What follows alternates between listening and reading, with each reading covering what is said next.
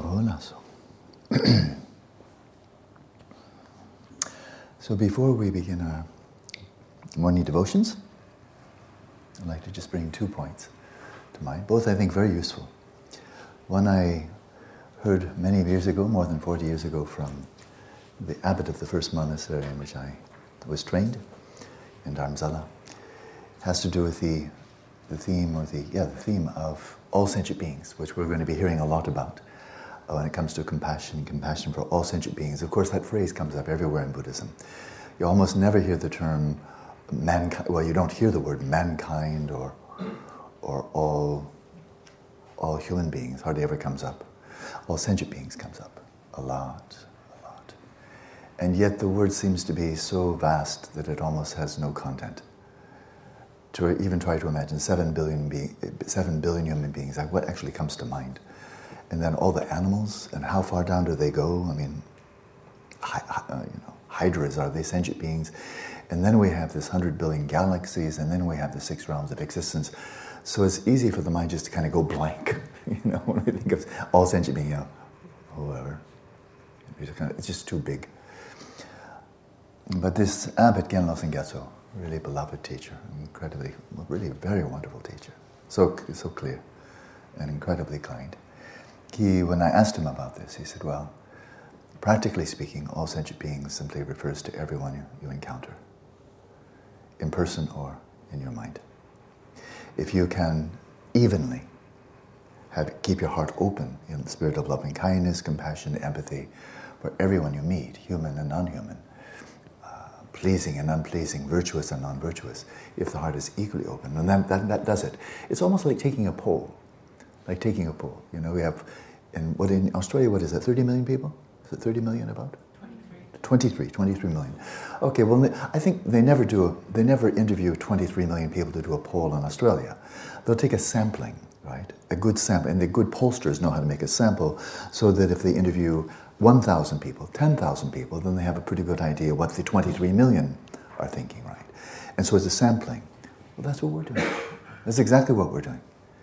You get a sampling, and if you're a good pollster of sentient beings, and you have a good sampling that is representative of all kinds of sentient beings, from the lowest to the highest, then that covers it. And so in the practice we'll do, I'm going to give a little variation during the latter part of this session. We'll be focusing on that theme. Whatever sentient beings come to mind. So there's one point. There's another point, this whole coming back to this theme of imbued, that our practice may be imbued with bodhicitta. But I'm going to interrupt myself. And I'm going to make a request, a very sincere request. I hope you will fulfill it, okay? Serious request. And that is, my mind is quite fast, relatively speaking. And that makes my mouth fast, In fact, sometimes I get impatient that the mouth is so slow. Because I just want to basically kind of throw a thunderbolt of information at you, just go, and then I just don't have to talk anymore. Because I much prefer to be silent than talk. So, Daniel, you ready? Here's the afternoon's evening talk for about 90 minutes. Now we're just finished, That's what I would just like to download, hyperspeed. That's what I really like to do.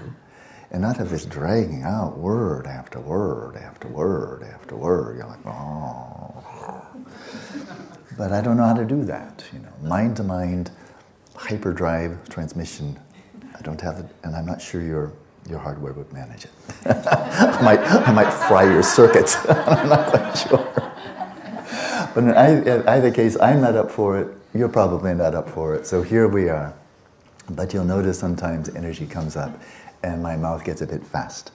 Well, I would like you to do a service for everyone here, not everyone here, but especially for all of the non-native English speakers here in the room, out of 50 people, but then quite a few others who are listening in Russia, in Brazil, in Argentina, and so forth and so on, who do not have English as a native language. They speak English, but not as a native speaker, right? That you'll be doing everybody a service. If, when I start going a bit fast, you give me a mudra. And here's the mudra. You remember it?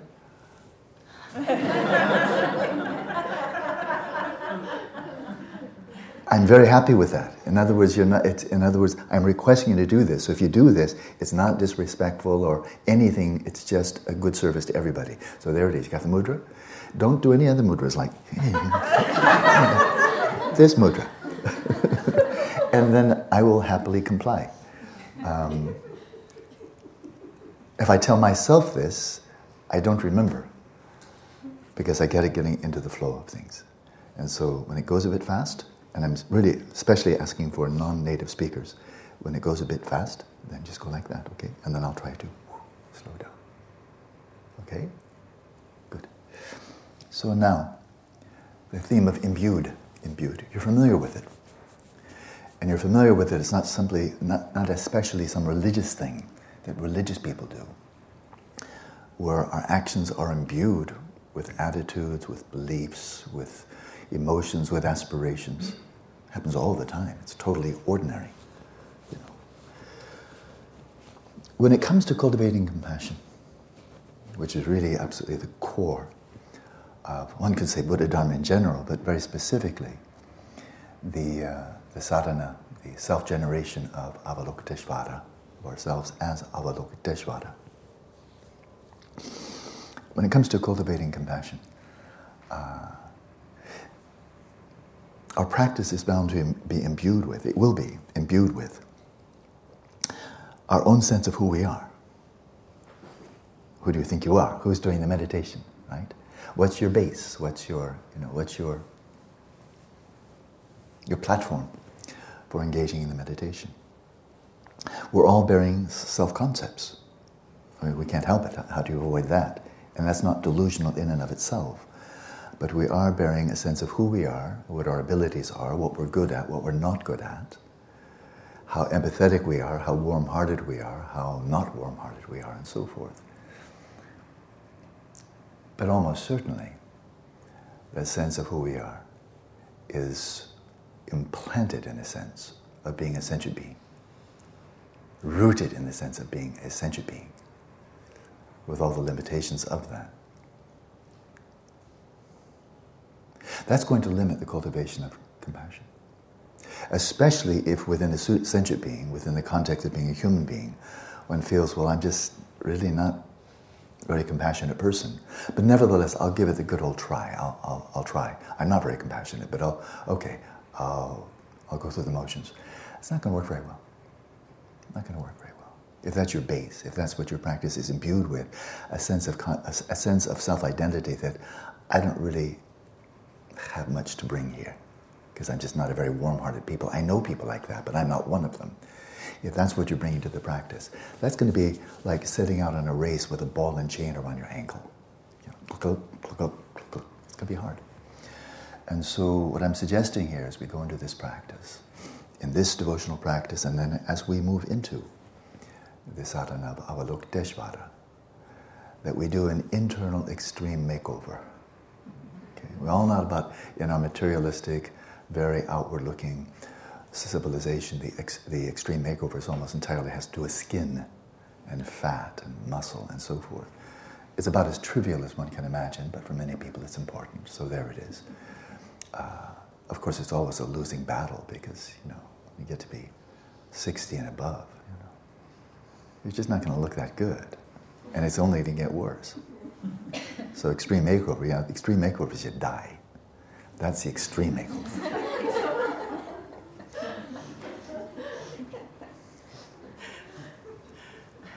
There was one, in the Pali Canon, there's a story of an incredibly beautiful woman, just extraordinarily, just gorgeous, radiant.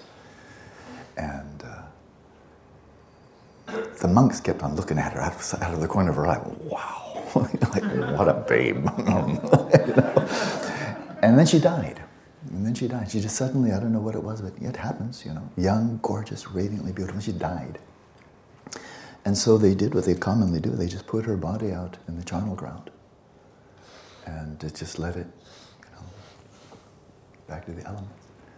And the Buddha, he didn't tell his laymen, his lay disciples, he told his monks, go out and hang out with a pretty lady for the next week or two. They got over the notion that she was beautiful real quickly because they were just watching her body slowly doing what bodies do as they decompose day by day by day by day. It is absolutely not misogynist. It was absolutely not anti-women. It's anti-dehumanizing women. Because that's what it is when men are looking at a woman's body. Well, looking at women and just looking at the body and thinking of all the fun they could have with that body. That's dehumanizing. And so that's what he was doing. He was saying, monks, now look at this object that you're so attracted to. Look. She's having an extreme makeover. That's what it is. So that's the outer, but now let's go where it's really important. The extreme makeover, the dissolution and the fresh creation of our sense of our own sense of identity, and not in make-believe, not fantasy realm. But empty out the very sense of being a sentient being, let alone cold-hearted, blah, blah, blah, all of the issues that we have around low self-esteem. Empty it out. There's no one there. You're describing someone who's not there. Some self-existent sentient being. Empty room, filled with a ghost of your own creation, an apparition, a spooky, kind of disagreeable apparition. You made it, you dissolve it. It's like somebody pooping on the floor. You made the mess, clean it up. You made the mess, clean it up, right? So if you have low self-esteem, you made it, clean it up. Clean it out. Empty room. Out of empty room. Imagining your body as empty, literally empty, luminous. A rainbow-like body. Remember that from yesterday? A body like a rainbow, appearing and having no substance. You appearing and having no substance. Empty, luminous, pure. And from that vantage point, from that platform, then generate compassion. Internal, extreme makeover. Totally authentic. And it doesn't take weeks and months of working out in the gym. You can do it instantly. Dissolve that which you created, fresh, open, transparent, luminous, pure, of the nature of love and kindness. And from that basis of I am, with my mind indivisible, from that of Guru Maje, it's going to be much easier to cultivate compassion, to arouse compassion from that platform than something that's very different from that. Okay? So please find a comfortable position. And here's what I would suggest, and that is we all have different bodies. And some bodies get quite uncomfortable in the sitting position quite quickly. And so I don't want you to be in a state of discomfort. It's not helpful. So when we finish the devotions, if you're already uncomfortable, then by all means just move. I'll tell you when, you'll know when, and then move to find something more comfortable. Knowing that we're about at least 1/3 through the practice already, we only have about 60 minutes or so to go at that point. If you're relatively comfortable, then for this session, what I would suggest is, if you're fairly comfortable, then just stay there. If you're not, of course, just go to a position that's more comfortable. Your call, okay? That's good.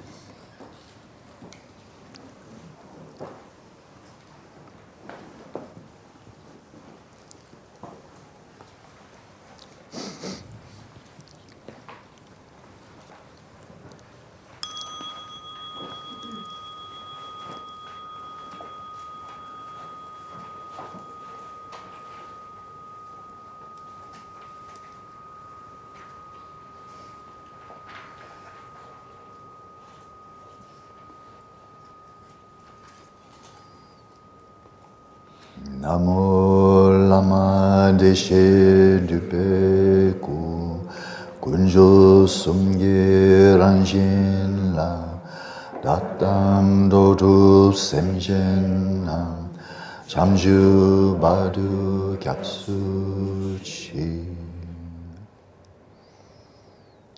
Namo. In the Lama, who is the embodiment of the Sugatas, of the nature of the three jewels, I, together with the beings of the 6 realms, take refuge until our enlightenment.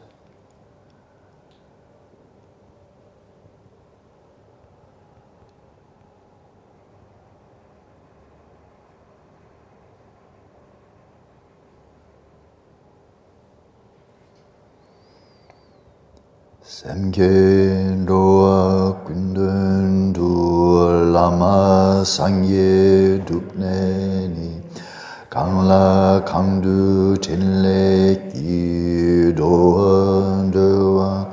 남저.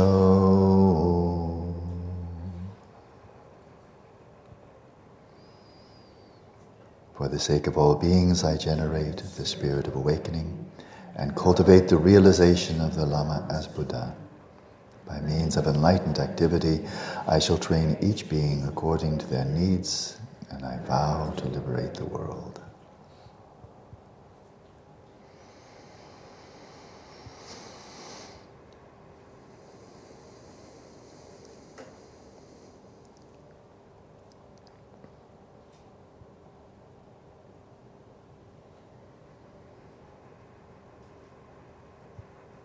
Hongagi yukin upchang sambema gesa dombo la yamsen shoki mudune bema june shisuta kodu kando mambu koi kiki jesu datuki Jingye lapchu sheksu su guru pema siddhi hum.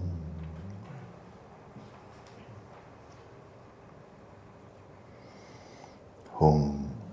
In the northwest frontier of Udayana, in the heart of a lotus, sits the one renowned as Padmasambhava, who achieved the wondrous supreme city, and is surrounded by a host of many dakinis. Following in your footsteps, I devote myself to practice. Please come forth and bestow your blessings. Guru Pema Siddhi Hum.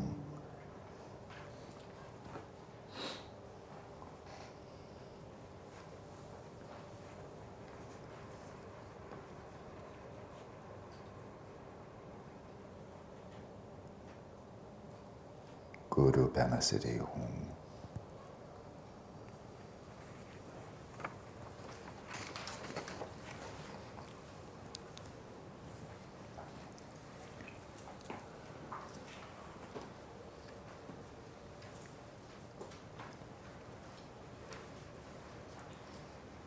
Take the 4 self-empowerments as you've done before.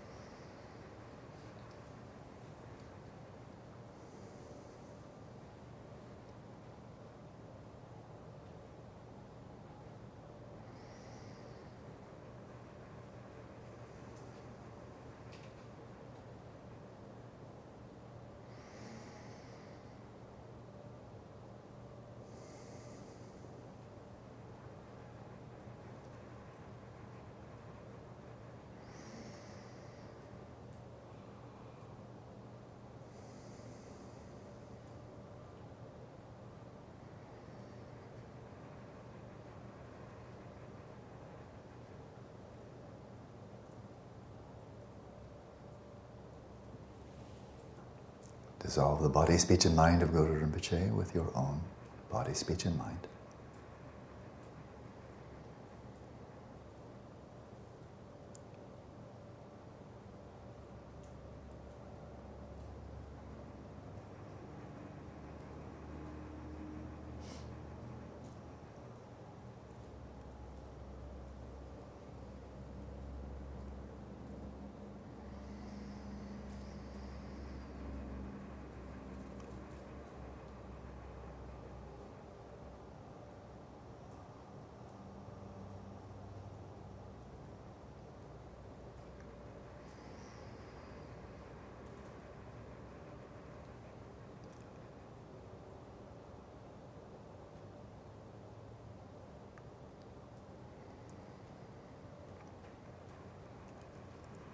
Now imagine yourself in your own form,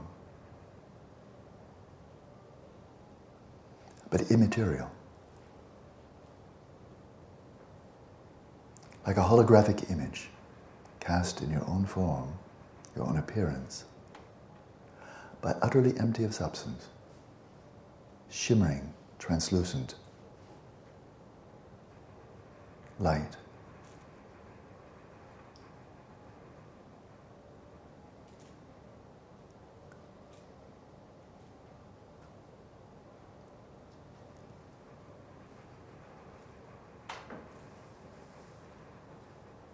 And imagine the source of this light that illuminates this field of the body to be this orb, this radiant white orb at your heart, symbolizing your own Buddha nature, pristine awareness.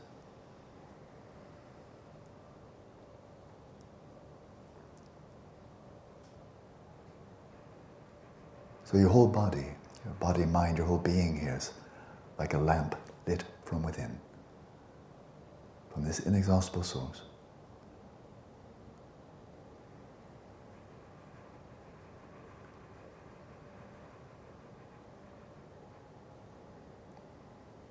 With your own awareness indivisible from that of Padmasambhava,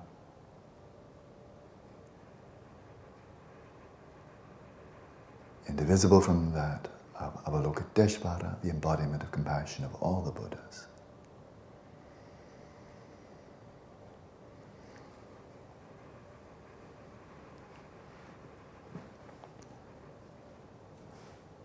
And therefore the mind of all the Buddhas of the three times symbolized in this radiant orb of light at your heart.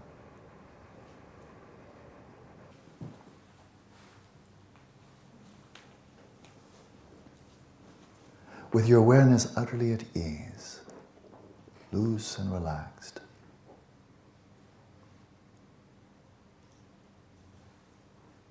gently, with the slightest bit of effort, maintain this visualization.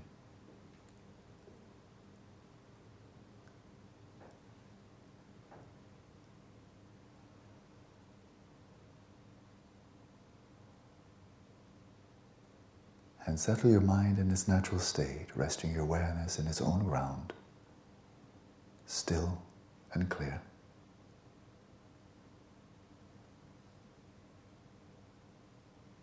And from this platform, from this luminous embodiment,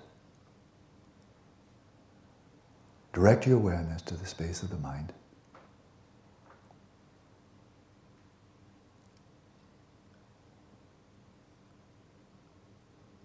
Without visualizing anyone or anything, just rest.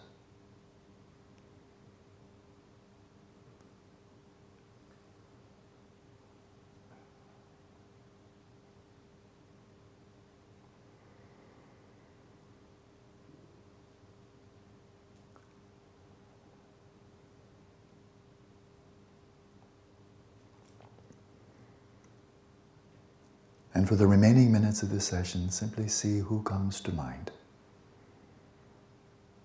Living or dead, loved ones or strangers, friends or enemies, human or non-human. See who comes knocking on the door of your mind. And when the appearance of someone does manifest there, by way of the appearance, attend to the sentient being. Attend closely to the actual sentient being, him or herself. A single sentient being, or it could be many, whoever comes to mind. Attend to them by way of the images that come to mind.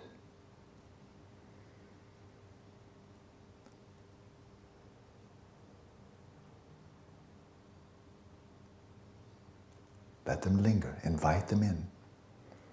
And as you breathe out from your heart the light of loving kindness, the gentle and soft wish. May you be well. May you be well and happy.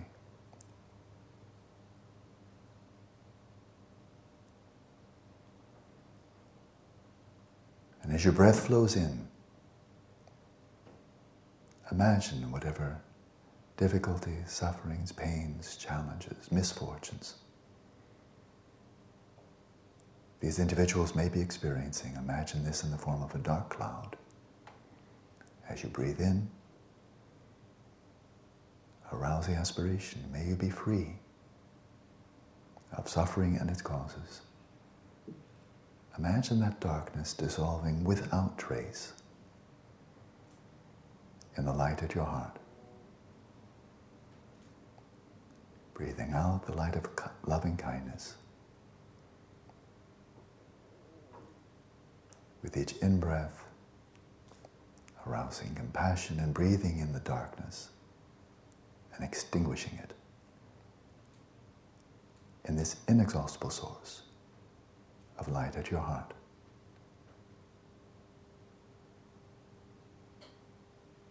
As the minutes pass, other sentient beings will come to mind.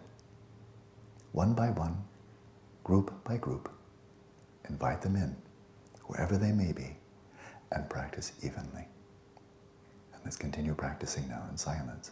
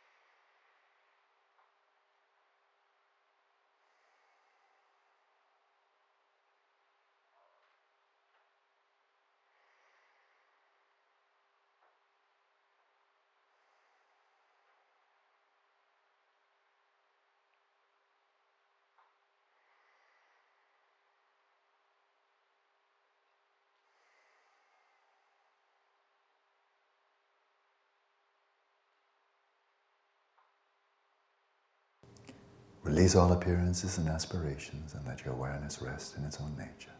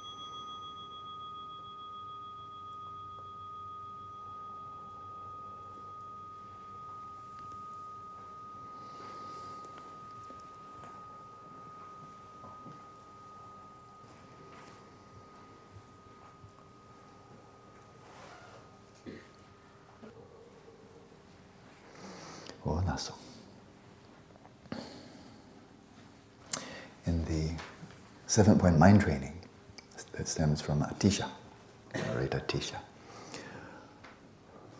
he does something quite unusual in terms of the sequence of the teaching. In most of the teachings, the Lamrims, and really Lamrims in all the 4 schools by whatever name, there's the teachings on renunciation, the teaching on bodhicitta, and then comes the very profound and very challenging teaching on the authentic view, the view of the middle way of Madhyamaka, the teachings on emptiness. So it's a very natural, very meaningful progression. But in the 7-point mind training, which is said to be for those individuals of sharp faculties, he reverses that. And after a very brief preamble, he goes right into the teachings on ultimate bodhicitta, which in this context is the teachings on emptiness and dependent origination. And those teachings, without giving a whole talk on it, just the beginning and the end of it. And the beginning of it is, I remember quite clearly in Tibetan, Chönam milam taburta. View phenomena, just all the appearances, everything that's manifesting, as being like a dream. Appearing to be really out there, but that appearance is misleading. Misleading. So sustain that. This is another kind of enriched mindfulness. It's not just being aware of what's happening from moment to moment. Marmots do that. Deers do that. Kangaroos do that. Moment to moment, what's happening? When that great big stud kangaroo sees me coming along, it's moment to moment awareness. Moment awareness. I see he's practicing.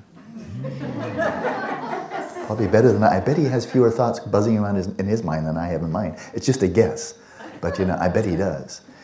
And so that is kind of like not a whole lot of mileage in that. I mean, it's good, it's better than rumination, but if you think that's a path, I think you're sorely mistaken. That's not vipassana, it's silly.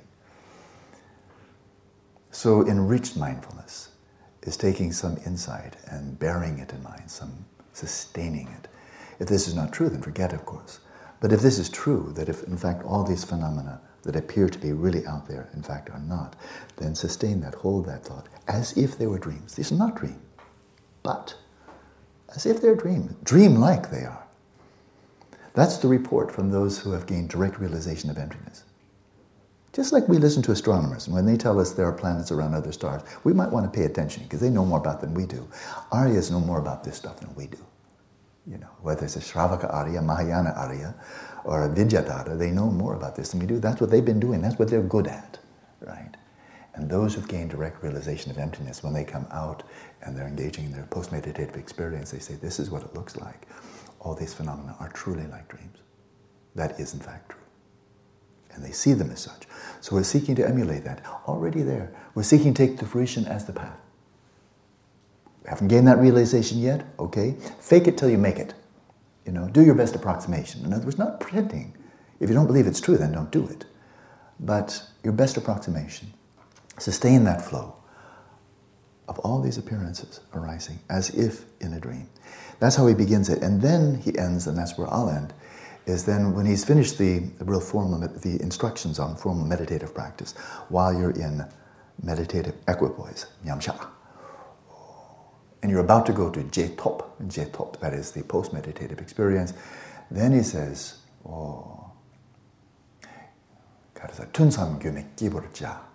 in between sessions, act as an illusory being. act as if you were an apparition, as if you were just a matrix of empty appearances, just kind of appearing and appearing, and just appearing, but like a ghost, like an apparition, like just empty appearance. Be like that, empty, and yet appearing. That's a good preamble. If we're going to be practicing effectively these teachings on Avalokiteshvara, then it would be good to establish a new baseline. And the baseline is not going back to business as usual in between sessions, reifying ourselves, our ordinary sense of our own ordinary sense of identity, ordinary sense of body, reifying everything, and oh yes, now I'm Avalokiteshvara. It's going to be a radical, very abrupt and harsh discontinuity to the point of absurdity. Like, okay, something's got to give here, you know. Either throw out the Avalokiteshvara or throw out this reified sense of yourself. I would opt for the latter. So at the very least, empty out. Clean house, keep on cleaning house. Sweeping out the reified sense of I am, my body, my mind. Sweeping it out. You made it, you made the mess, clean up the mess. Sweep it out. And so at least it's empty. So when we are inviting in Padmasambhava, when we're inviting in Avalokiteshvara, that we're like inviting a guest. And if you're inviting a very noble guest, my wife does this especially, she's so good. I'm sloppy and lazy. But whenever we have guests, she cleans the house like crazy. Every single room, they might look in the room. She's European, you know. I think even more than American. Boy, she's... They're just our friends, you know. They're just our friends, yeah. Clean the house. So that's good. It's a good habit. I'm just lazy. But she's really good. So clean house. Before you invite Padmasambhava in, clean house. Before you invite Avalokiteshvara in, clean house. At least have a nice empty space for them. Right. That'd be good. So see you later.